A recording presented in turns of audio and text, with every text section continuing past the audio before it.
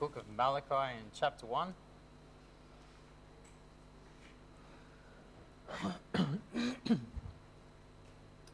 Malachi chapter 1. Excuse me. And let's just read from verse 1 and then we'll open a word of prayer. Malachi chapter 1, verse 1, it says, "The burden of the word of the Lord to Israel by Malachi. I have loved you, saith the Lord. Yet ye say, wherein hast thou loved us? Was not Esau Jacob's brother, saith the Lord? Yet I have loved Jacob, and I hated Esau, and laid his mountains and his heritage waste for the dragons of the wilderness. Whereas Edom saith, we are impoverished, but we will return and build the desolate places. Thus saith the Lord of hosts, they shall build, but I will throw down. They shall call them the border of wickedness, and the people against whom the Lord hath indignation forever. And your eyes shall see, and ye shall say, the Lord will be magnified from the border of Israel." Let's open with a word of prayer. Dear Lord and Heavenly Father, we thank you for another opportunity to come together and to spend some time around your word, considering the great truths therein.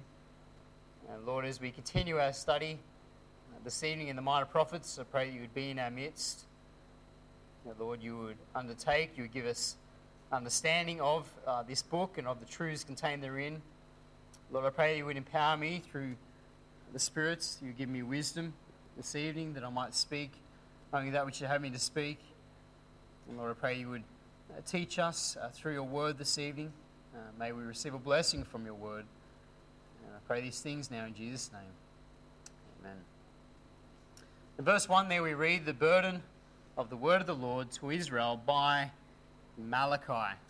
Now, of course, we've been going through the Minor Prophets, and we're up to Malachi. We're almost finished. Dad, or Pastor Davies, is still in Zechariah, so he'll still be there for a while. But we're in Malachi, and we've got 3 chapters to go, and then we're finished in the Minor Prophets. But the name Malachi here means my messenger. And if you look in chapter 3, verse 1, where it says, "Behold, I will send my messenger," it's almost the exact same Hebrew word, okay, where it's translated my messenger there. It's the same root Hebrew word, and it's just that in chapter 1, it's used as a proper name, okay? And so there is some who actually debate whether it's actually his name at all, or whether it's just the word of the Lord to Israel by his messenger, okay? But most come down on the side that this is a proper name here. This is his name, Malachi, or my messenger. That's his name. And so basically his name means the messenger of the Lord, okay, or the angel of the Lord, okay, because remember, angel and messenger are interchangeable as well. And so the angel of the Lord, the messenger of God. And other than his name, we're not told anything else about this prophet. We're told nothing else about Malachi. Throughout the book, this is all we have. Malachi, his name. We have no information about his ancestry. We have no information about his call, no information about his personal life. You know, as for when he gave this prophecy, the very best we can do is look at what he speaks about and make an educated guess as to when he arrived on the scene in Israel. And so let's just do a quick revision, if you like, of Israel's history and see if we can place Malachi somewhere in that picture there. And so let's just revise Israel's history after the Babylonian captivity.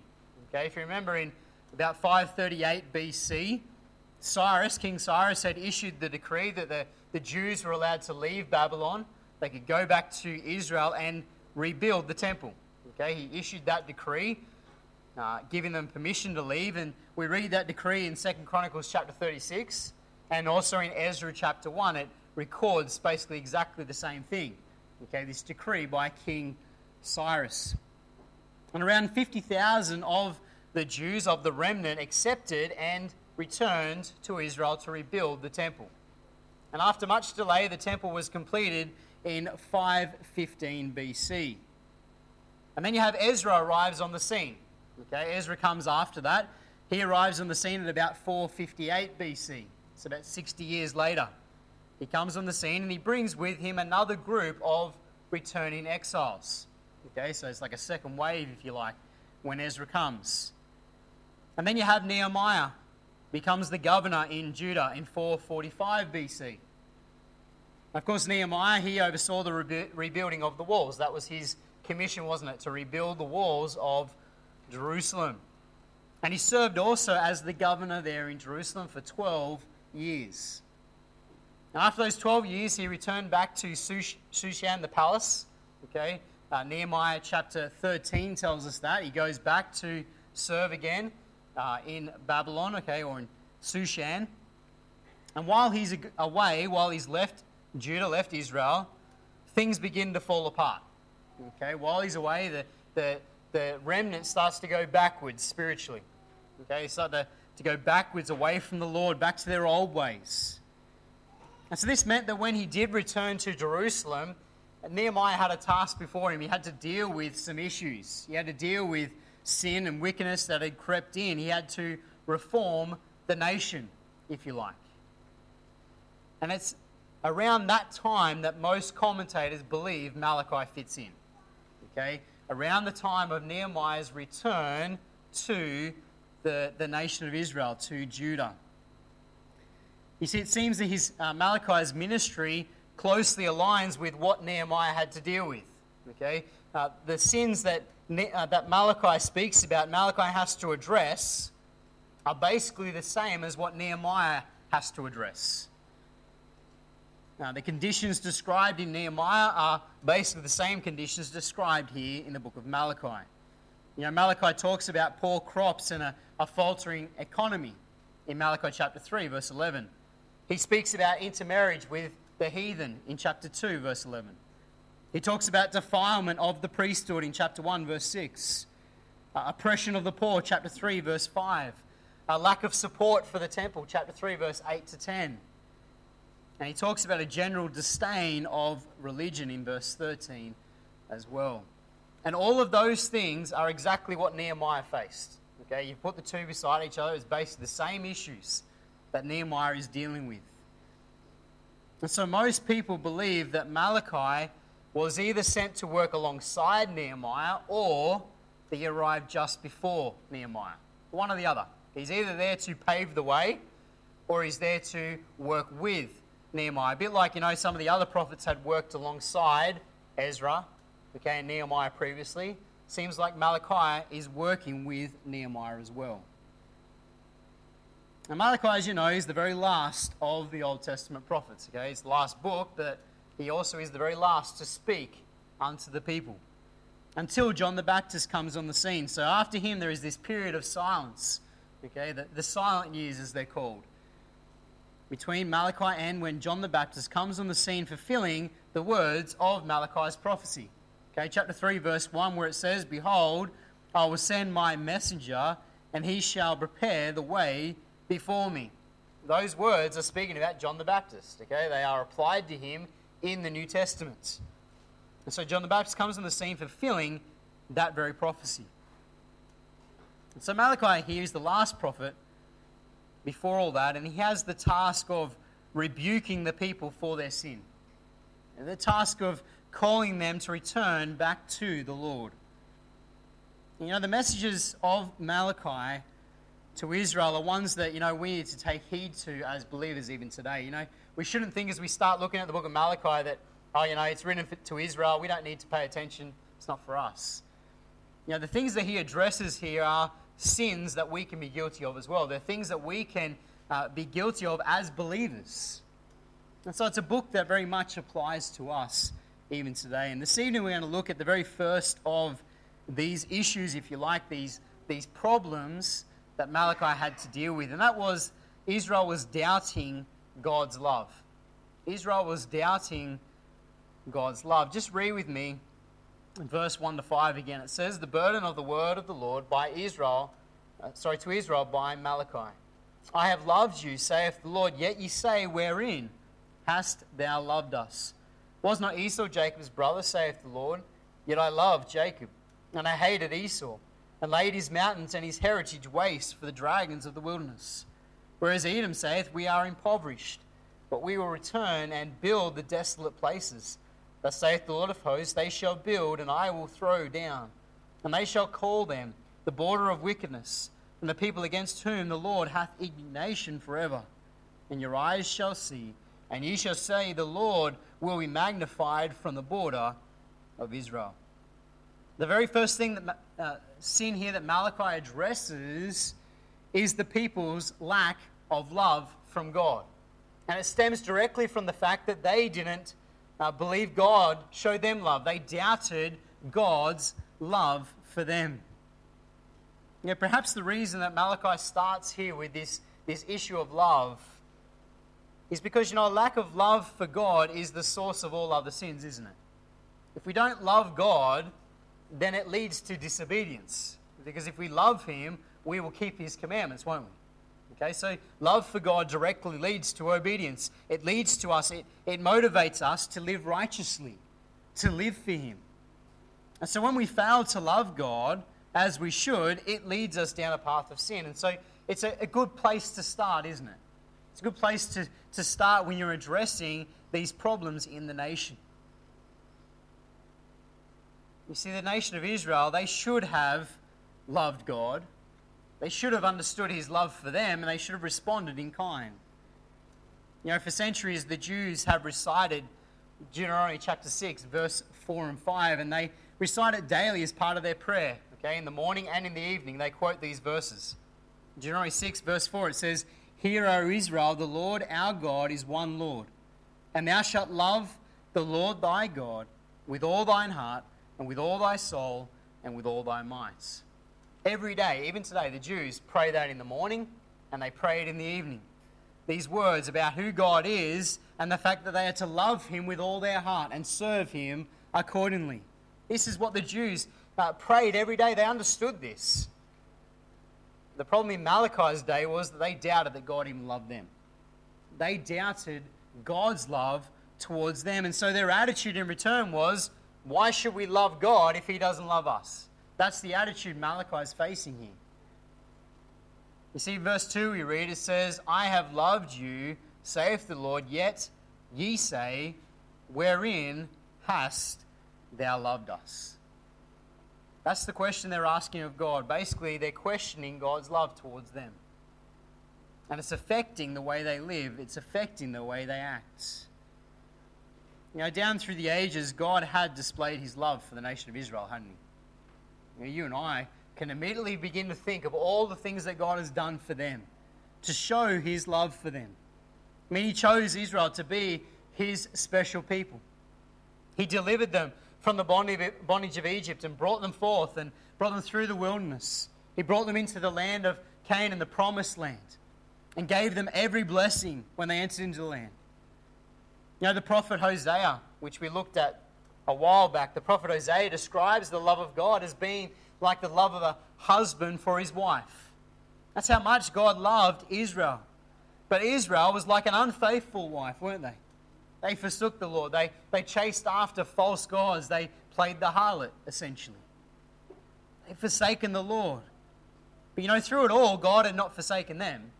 Through it all, God had remained a loving husband towards Israel. His love for Israel had always remained the same. It had not changed. It was because He still loved Israel that He had delivered them from Babylon, wasn't it? It was because He loved them that He motivated King Cyrus to make that decree for the remnant to come home. And so it's surprising then for us to read here Israel responding by saying, wherein hast thou loved us?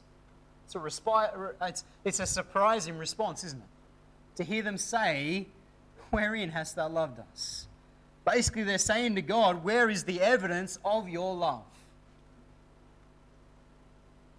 To us, looking at all that God has done for Israel, it's pretty unfathomable, isn't it? How could they come to this conclusion? How could they even ask this question? How could they even begin to doubt God's love? But that is the reality before Malachi.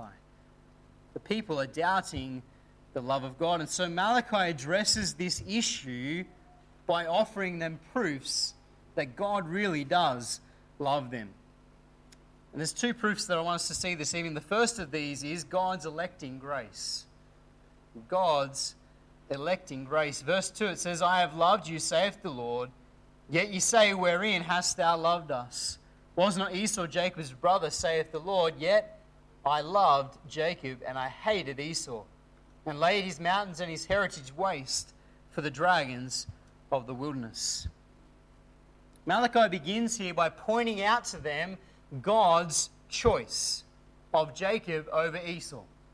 He points to God's choice. He says, you want evidence of God's love? Look at the fact that God chose you. Chose Jacob, chose you in Jacob as a nation over Esau and his descendants. In verse 2 and 3 there it says, was not Esau Jacob's brother, saith the Lord, yet I have loved Jacob and I have hated Esau. Now, of course, I'm sure that we're familiar with the story of Jacob and Esau. You know, Esau, of course, was the firstborn son in the family. And so as the firstborn son, he naturally had the right to the blessing. He had the right to the inheritance, the birthright. It should have been his. He was the firstborn son. But instead, God gave them to his younger brother, Jacob. That was God's decision. Turn back with me to Genesis chapter 25. And just quickly, Genesis 25 and verse 21.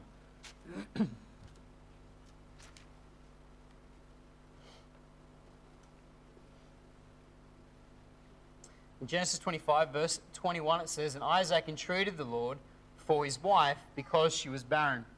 And the Lord was entreated of him, and Rebekah his wife conceived. And the children struggled together within her, and she said, if it be so, why am I thus?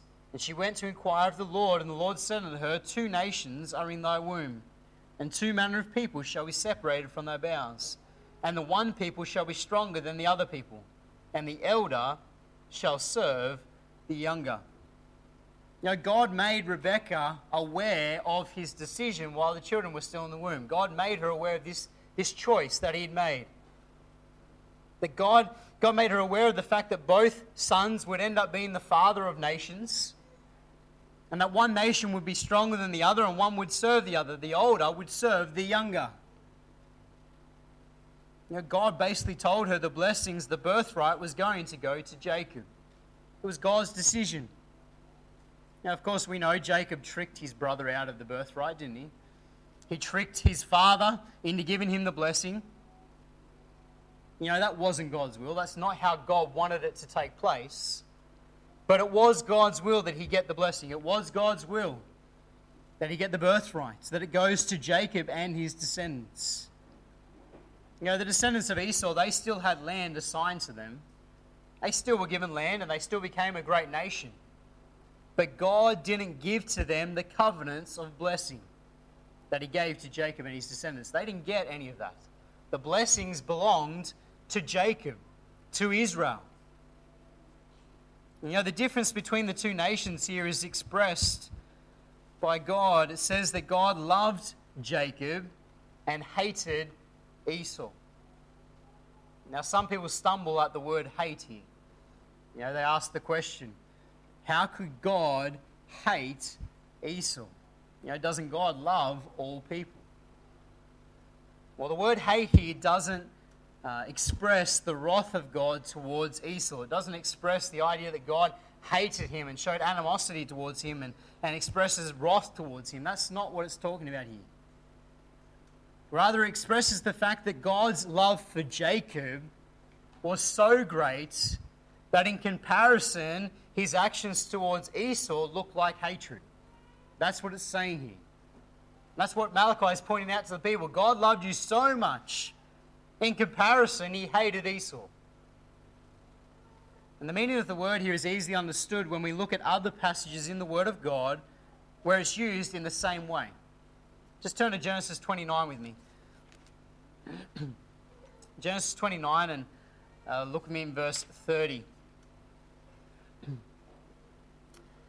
In Genesis 29 verse 30 it says, and he went in also unto Rachel, and he loved also Rachel more than Leah, and served with him yet 7 other years.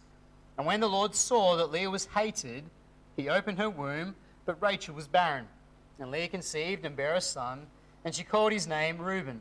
For she said, surely the Lord hath looked upon my affliction, Now therefore my husband will love me.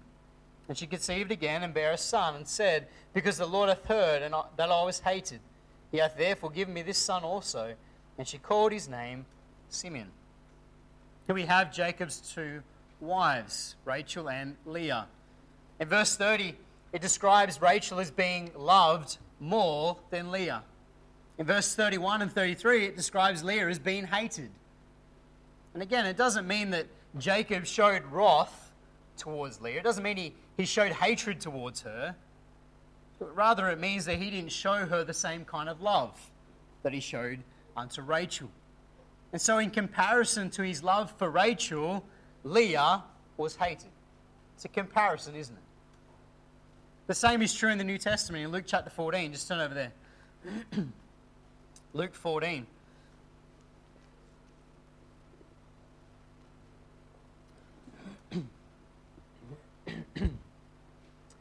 Luke 14 verse 26, it says, If any man come to me and hate not his father and mother and wife and children and brethren and sisters, yea, and his own life also, he cannot be my disciple. Here we have the Lord talking about discipleship. And the Lord says if we want to be his disciple, then we must hate our family. Well, again, the word hate here is used in a comparative sense. It's saying that our love for God, our love for the Lord is to be so great that in comparison, it seems like we hate our family. It's a comparison. And that's the point here in Malachi chapter 1, where it says that the Lord loved Jacob and hated Esau. It's a comparison between the two. The Lord is pointing out a comparison between not only Jacob and Esau, but between the two nations. You know, one nation is blessed by the Lord. God's hand of blessing is upon them. His love is upon them. The other, in comparison, is hated. You see, God chose Jacob and his descendants. God chose Israel to be his special people. You know, God made that choice in his foreknowledge. He knew that Jacob would be a man of faith, but he knew that Esau would be a man of the flesh. And the book of Hebrews talks about that.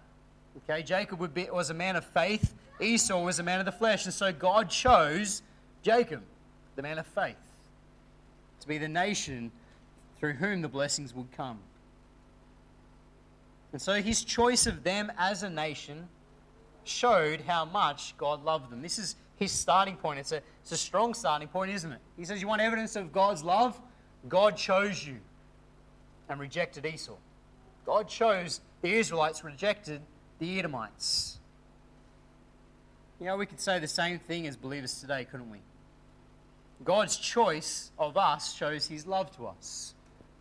You know, God has chosen to save all who believe, all who place their faith and trust in the Lord Jesus Christ. In Ephesians chapter 1 and verse 4, it says, according as he hath chosen us in him, before the foundation of the world, that we should be holy and without blame before him in love. He's chosen us in him. Notice that it's not unconditional election.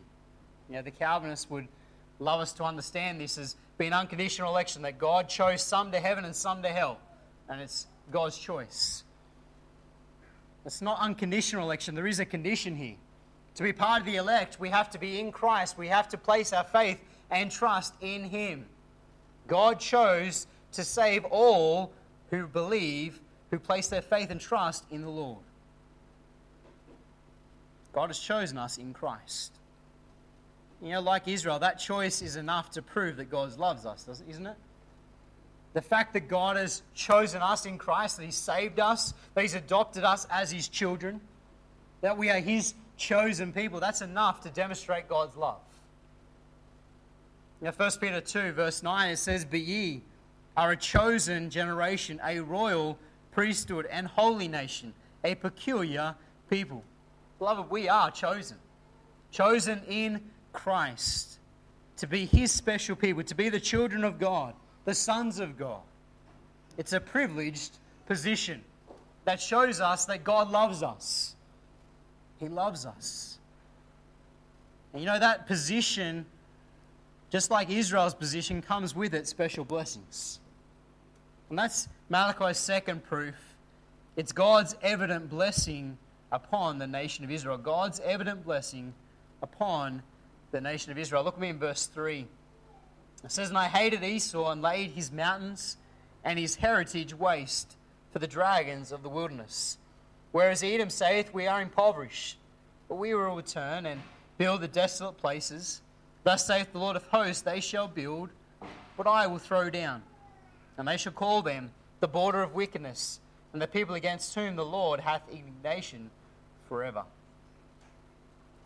You see, like the other nations in the area, the Edomites suffered when the Babylonians invaded Israel. Okay, we often forget, but when the Babylonians came up against Israel, they didn't just attack Israel on their own. They attacked all the other nations around. And the Edomites are one of them. They suffered as well at the same time, at the hands of the Babylonians, at the hands of King Nebuchadnezzar. But the Edomites suffered more than that, in that eventually they were driven from their land completely by the Nabateans. They were completely driven from their land. They had no home anymore. In verse 3 here, it declares that the nation of Edom was laid waste. It says, "And I hated Esau and laid his mountains and his heritage waste for the dragons of the wilderness." Eventually, Edom was laid waste. Israel, they had suffered. They'd suffered by being taken into captivity in Babylon. But the Edomites, they had been completely laid waste. There's two totally different outcomes here, isn't there? One had suffered for a period of time in captivity, but then God had miraculously delivered them. The other was laid waste. Verse 4 describes for us the pride of the Edomites. It says, "Whereas Edom saith, We are impoverished, but we will return and build the desolate places. Thus saith the Lord of hosts, They shall build, but I will throw down. They shall call them the border of wickedness, and the people against whom the Lord hath indignation forever." Basically when this happened, the Edomites, they boasted that they were going to come back to their land. They boasted that they were going to quickly return home and rebuild what was destroyed, take back what was theirs. Unlike Israel, God gave them no promise of restoration. God gave them the complete opposite. The Edomites, they've lost their land, but there was no promise that they'd come back. Instead, God said, "If you build, I'll cast it down." He said, "Yeah, they'll try, but I'm going to throw it back down again." God had finished with the Edomites. They were cast down, never to rebuild again, never to be restored again. God even calls the Edomites here the border of wickedness. It says, "And they shall call them the border of wickedness." Basically that means the wicked land. That's what God called them, the wicked land. What a contrast that is. You have the Edomites called the wicked land, and you have Israel called the holy land. Two totally different contrasts, isn't it? One's the wicked land, one's the holy land. Both suffered judgments, but unlike Israel, Edom would never be restored again. The book of Obadiah, which again we've already looked at, addresses the Edomites and their wickedness. It makes it clear that the Edomites were not innocent. They deserved the judgment that came their way. They were a wicked nation. And God dealt with them, and they would never be restored. And that's the prophet's point here. Okay? Back in verse 2 they say, "Wherein hast thou loved us?" We doubt your love, God. Where is the evidence of your love? And the prophet Malachi, he says to the Israelites, he says, "You want the evidence of God's love? Look at the state of your brethren. Look at the state of the Edomites, your close relatives. Look at them and then look at yourselves. Look at where they are and look at where you are." The Edomites had no home. They were desolate. They had nothing, and they were never going to be restored. The Israelites, they were back in their land again. Complete contrast. The evidence of God's love was right before them. You see, for Israel, the Babylonian invasion was the chastening hand of God to correct them. But for the Edomites, it was the beginning of God's final judgment against them. All Israel had to do to see the evidence of God's love was to look at Edom. In complete contrast to Edom, God had spared the Jews. He'd spared them in Babylon. He'd preserved a remnant. As we saw in the introduction, he'd moved King Cyrus to issue that decree that the Jews could go home and rebuild the temple. After that, God had given them the godly leadership of Joshua the high priest. He'd given them Zerubbabel. He'd given them Nehemiah and Ezra. God had blessed them time and time again. They're back in the land and they've got these godly leaders leading them in the right direction. He'd sent them also the prophets Haggai, the prophet Zechariah, and he'd given them now Malachi as well. God had not forsaken them, had he? God's love was evident to them if they just looked for it. You see, without doubt, God was with his people and God was blessing them. God hadn't forsaken Israel. You see, yes, they had suffered. And yes, Israel was a weaker nation than they once been. They were. Without doubt, they were weaker than they'd been before they went into captivity. They were a weaker, poorer nation. But God still loved them. They were still God's people. Nothing had changed. He hadn't forsaken them. In fact, the very reason they existed as a nation still was because God loved them. It was because of him they were back in the land. It was because of him they had a temple to worship at. It was because of him they had walls around Jerusalem. God had done it all. It was a miracle of God's love and grace that they existed as a nation. And that's what Malachi is pointing out to them here. He's saying, you want the evidence of God's love? Look at Edom and then look at yourselves. And God's love is right before you. It's right before your face. You see, the problem with Israel in Malachi's day was that they had their eyes on everything else. They had their eyes on all of the problems going on, all of the issues, instead of upon the Lord and his daily blessings. You see, they failed to see God's love because their hearts weren't right with God and they were looking in all the wrong places. They were looking at the fact the crops were failing and saying, where's your love, God? Why aren't you making the crop grow? Well, the crop wasn't growing because their hearts weren't right with God. They were missing God's blessing. They were missing God's love because they were looking in all the wrong places. The reality is, if they got their hearts right with God, then God's blessings would flow even more. Now, Malachi ends this section here in verse 5. He says, and your eyes shall see, and ye shall say, the Lord will be magnified from the border of Israel. Malachi ends this section by telling the people, he says, when you look at Edom, you will see for yourselves God's love. You will see how much God loves you. He says, when you look at Edom, you'll be forced to admit that God indeed has demonstrated his love for Israel. Israel would be forced to acknowledge that God is showing himself great by his love, by his treatment of Israel. Beloved, like the children of Israel, we can see clear evidence of God's love to us as his children, can we not? The evidence of God's love is all around us. The evidence of God's love is before us every single day. The blessings that are ours in Christ. These are blessings that are unique to us as his children. They don't belong to anyone else. They belong to us. Why? Because we're chosen in Christ. They're blessings that belong to us. Blessings like the peace that's in our hearts. It's a peace that no one else can know. It's a peace that comes from Christ. We have the Holy Spirit dwelling within. We have a home in heaven. And here on earth we have every need provided, don't we? Every need is provided for us by our loving Father. Indeed, we are his children and he is our loving Father. The unsaved, they don't have that same hand of blessing upon them. God loves them, yes. He loves them. He wants them to come to him. He wants them to repent and get saved, doesn't he? But you and I who are in Christ, we have a special place before God. And his hand of love, his hand of blessing is upon us every single day. But at times, we can be guilty of the exact same thing as Israel, can't we?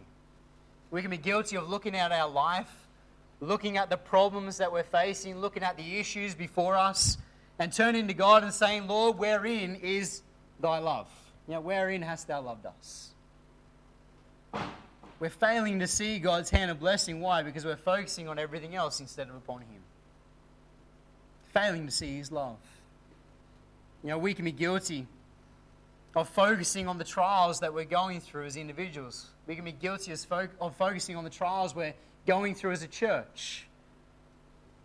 If we focus on the trials instead of focusing on the Lord, we're going to miss the blessing. We're going to miss how God loves us. It leads to a wrong reaction in the midst of that trial, doesn't it? We're focused on the trial and our hearts aren't right before God and we're getting all depressed and upset. It's a wrong reaction, isn't it? We start turning away from the Lord. Our hearts aren't right before Him. And God doesn't get the glory. But we need to remember that even when we're going through the deepest, darkest trials in our lives, the toughest times in our lives, God still loves us. Nothing's changed. We're still His chosen, aren't we? We're still in Christ. And He still loves us as His children. God is in control. As we say many times, God has allowed that trial to come for a reason, hasn't He? Even if we don't understand why, God still loves us and there's a purpose. His hand of blessing is upon us and His love is evident if we will only focus on Him. Lamentations chapter 3 and verse 22, and we'll close with this. It says, "It is of the Lord's mercies that we are not consumed, because His compassions fail not. They are new every morning. Great is thy faithfulness." Indeed, God is faithful, isn't He? His compassions, His mercies are new every morning to us as believers. Beloved, we need to focus on Him.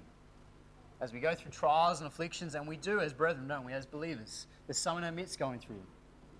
Beloved, we need to keep our eyes on the Lord and know that His love has not changed. We are His children. Great is His faithfulness. Let's close in a word of prayer. Dear Lord and Heavenly Father, we thank You so much for Your word. But we thank You that even in a book like this, the book of Malachi, addressed to the children of Israel, Lord, we can see, Lord, how it applies to us as believers today. And Lord, we can be guilty of the same sin of doubting Your love towards us. But Lord, just the knowledge that we are Your children and the blessings that are ours because You are our Heavenly Father, Lord, demonstrates clearly just how much You love us. And Lord, I pray that You would help each and every one of us every day, no matter what we're going through, to focus on You and to see Your love and to rejoice in Your faithfulness to us. For indeed they are new every morning. And You do not fail us, Lord. We thank You and we praise You for that. Bless as we close, and may we leave singing Your praise this evening in Jesus' name.